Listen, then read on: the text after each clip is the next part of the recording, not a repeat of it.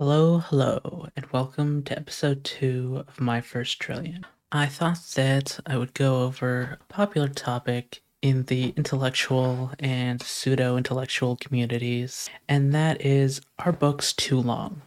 The esteemed Mr. Bankman-Fried, before his untimely imprisonment, once said that most books could be six-paragraph blog posts. And it is true that the core ideas of almost any book could be summarized in six paragraphs or shorter. However, I'd like to draw a connection between Mr. Bankman-Fried's current living conditions and his inattention to detail. I'm not going to re-explain the collapse of FTX because that's so 2022 and it's absolutely been done to death.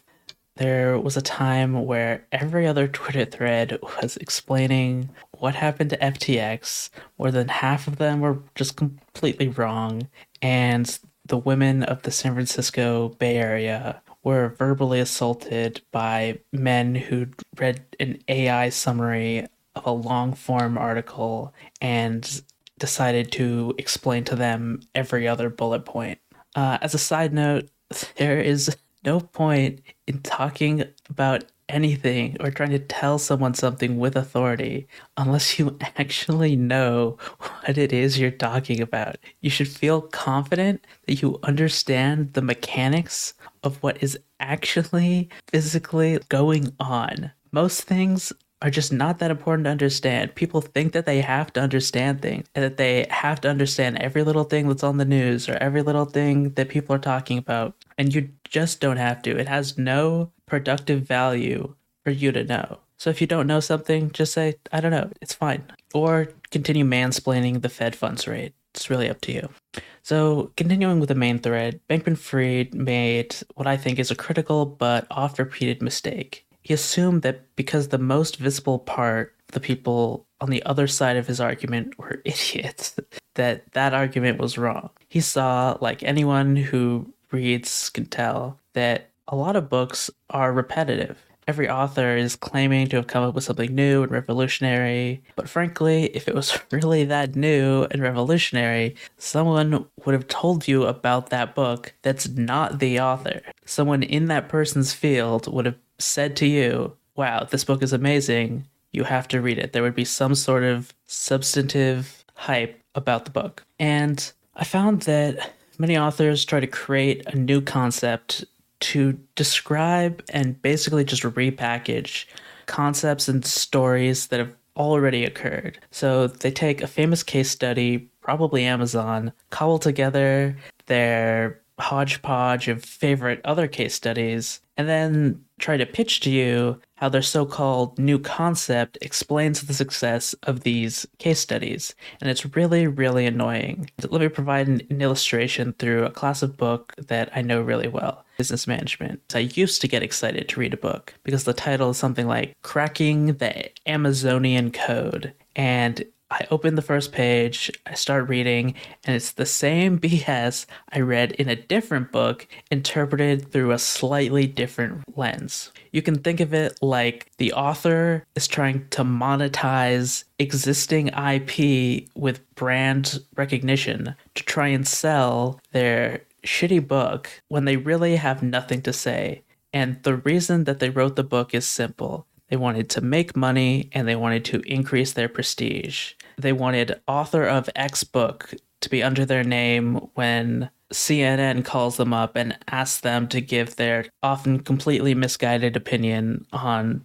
whatever the news of the day is. And this style of book harmonizes well with the illiterati permeating the streets of Palo Alto, who like to imagine themselves as armchair intellectuals because they've purchased books they intend to read someday. The value of the book to them is their potential to read it, and so an attractive title is enough. The crisp white pages may as well be blank. The process of taking existing case studies, coming up with some in quotation marks, new idea like profitonomics, and applying this concept to well-known parts of existing case studies is like painting the foundation and saying you've built a house. It only works if no one with a functioning brain cell cares. And to be clear, I'm not saying that critical reinterpretations of past case studies have no value. I'm saying that in a lot of books that are coming out, there's no critical thinking occurring. Take the classic Amazon case study I referenced earlier. You'll see this case study over and over and over again, repeated with the same platitudes, the same lessons. The language might be a little bit different, but the core essence of what they're trying to say is the same. And then they just slap a new label on it, call it original content, and say, oh, yeah, I've written something of value. You should totally buy it. I'll always see the author making bland statements in regards to Amazon about customer satisfaction, and oh, maybe customer satisfaction is a critical facet of my new idea, profitonomics. And by the way, I'm incredibly smart. I'm totally not just rewording something that someone before me said in a far better, more compelling, and more effective way. If this type of book was forced to distill its core ideas to a 6-paragraph blog post, its lack of originality and substance would be exposed. But because of its length, they can use the page count to try and convince the reader that some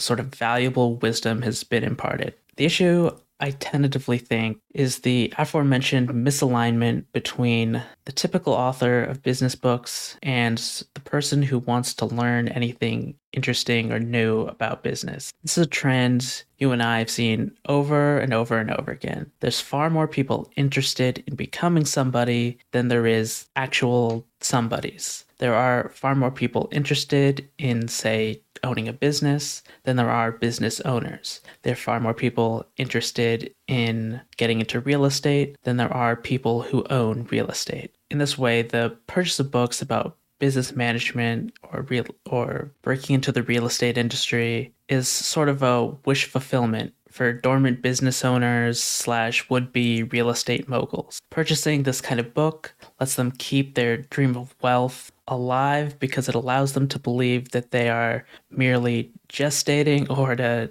quote Napoleon, that their repose is that of the lion. With all this criticism of books, you may be thinking, oh, this Bankman-Fried, you might have a point. Time is precious. If so many books aren't worth reading, why shouldn't they all be blog posts and save the reader some time? But beware, take heed the allegory of Bankman-Fried, for his is a cautionary tale. He who does not learn from others is doomed to make mistakes caused by their own vanity and inexperience. As Joseph Brodsky once said, there are worse crimes than burning books. One of them is not reading them. In my view, reading books is kind of like cheating. You can get uninterrupted access to the minds of the greatest intellects and writers, the top minds in any field, and their experience and their ideas can become your own, even if you are just a beginner. A truth it took people their entire careers to learn can be yours in just a few short pages. Once you read one of these ideas, you just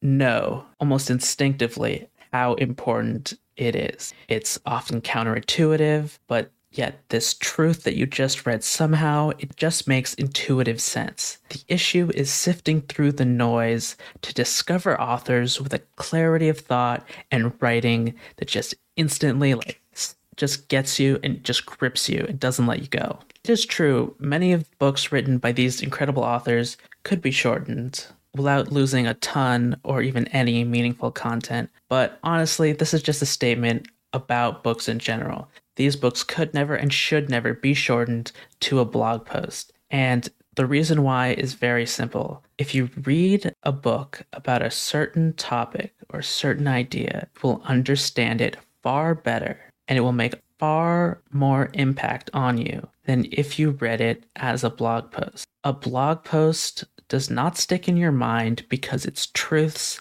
no matter how potent, are anchorless. Generally speaking, your mind has not incorporated them into your mental schematics. Say you read a blog post about marketing. No matter how well written it was, when it comes time to sell to customers, are you going to remember it? Are you going to remember what that blog post said? One of, and perhaps the core advantage of books is that it is far more likely that at the critical moment you will incorporate its core truths, its core principles, its core argument into your own thinking and make the correct decision. Even if you forgot that you read that book, its ideas will have influenced fundamentally the way that you think about a certain topic. And this is because a book provides time for rumination, time for digestion, time for incorporation into what you already believe in your current perception of the world. As you read, you